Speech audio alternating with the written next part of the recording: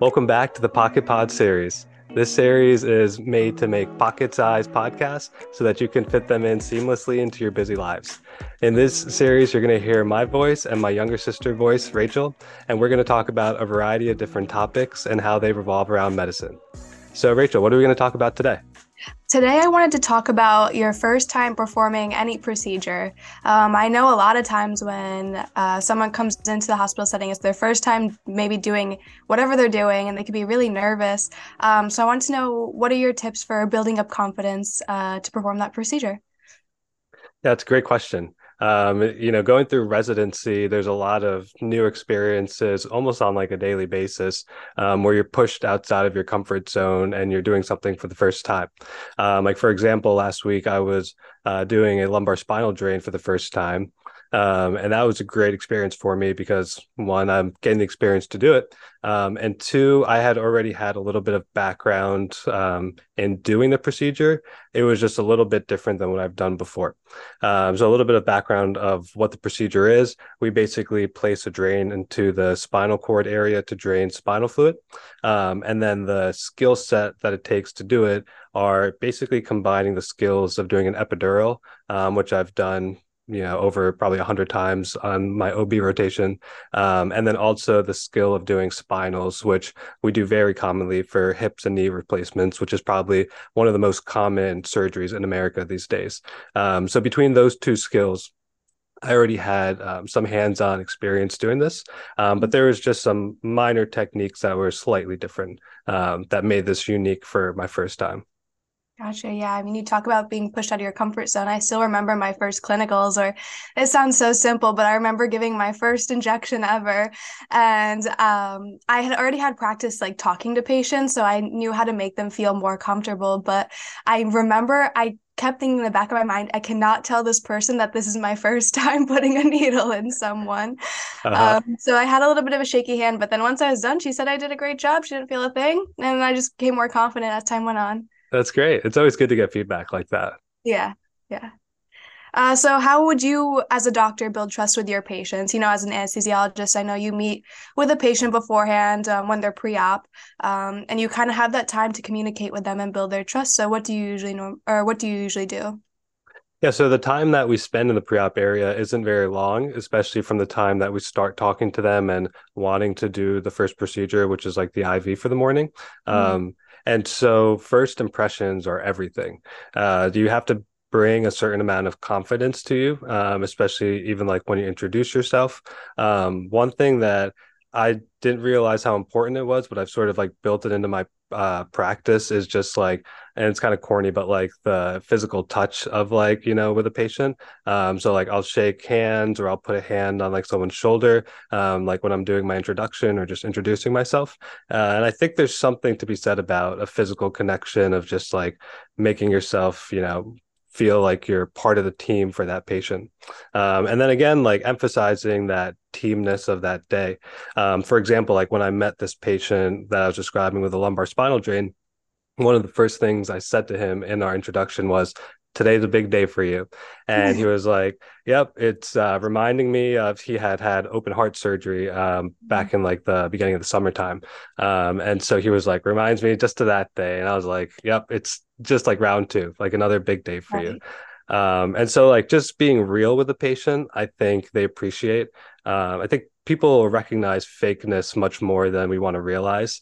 Mhm. And it's true, like being in a hospital setting can be scary. And when you're having a big procedure, it can be scary. Um, and depending on the type of patient you're talking to, sometimes just being realistic with them and saying, "Hey, this is going to be a big procedure, but my goal today is to make it as safe as possible for you and take the best possible care I can for you." And I think when patients hear that, they really appreciate it and they know that you're going to have their best interest in mind. Yeah, it's really important to form that connection. And I'm glad you brought up too, like that physical connection versus just like the verbal, like building that trust, being able to touch their shoulder or anything like that. I think with COVID, we might have forgotten about that. There's Definitely. much less physical touch, like holding a patient's hand or anything like that. So I'm glad you Mhm. brought that up. There was definitely a hesitancy since COVID, and I feel like I've went back to that practice much sooner than some other people because of that hesitancy. But Right. I think it's definitely important, like you said. Mm-hmm. Now, in terms of you're performing your first procedure and then you end up having a hiccup in it, or maybe you fail, whether it's minor or major, how would you deal with that? Yeah, it's a great question. I think when you're like, especially when you're first starting out, you have to be not expecting, but open enough to fail. Like you can't be too hard on yourself, and you have to give yourself grace. And really, the only thing that I have found that brings me out of those moments is telling myself next time I'm going to get it right. Like this moment is not going to define my career going forward, but how I respond to this is going to define who I am and what my character is. So, for example, like when I first started doing epidurals, it wasn't perfect, right? Like I would need a lot of assistance from attendings. They may like take over a procedure because they just see me struggling. And in those moments, I have to think to myself, even though I didn't successfully do this procedure, there's something that I can learn and take away from this that if I apply to it next time, I will probably be successful. And I think if you have that mindset, you'll eventually get better at the procedure that you're doing. Mm. And then you mentioned a little bit about how your attendings were always there to save the day in case anything went wrong. So, was there a specific way that an attending maybe taught you how to perform a procedure for the first time that you really held on to and that you'd want to use in the future, teaching someone else? Or is there a teaching method you've used before when teaching someone a procedure for the first time? Yeah, I think a lot of good teachers are very comfortable in bailing you out. So, like, the more comfortable they are in their own skill set, the more leeway they'll let you go with, like, sort of, you know, screwing up or like not getting things. So, like, for example, let's say like arterial lines, for example. So when you're first starting off doing arterial lines, attendings will say, go as close to the hand as possible so that if you miss, I can sort of move up the wrist. Because if you miss, you could cause like a hematoma. And then you really want to go more proximal. It can't really go more distal to that hematoma. So when you're first teaching someone how to do like things like that, you say, start more distal. And then over time, I think as you gain your own confidence, you let your trainee or the person that you're teaching struggle a little bit. And I think that relationship develops over time too. Like when you're first meeting somebody, you might not know their skill set, so you might rein them in a little bit quicker. But definitely, like as I've developed relationships with my own attendings, and I can imagine in my future, as I know a resident or a med student for a longer period of time, I'd be more comfortable letting them, do things or struggle along the way because I'll know that they'll eventually be able to save themselves.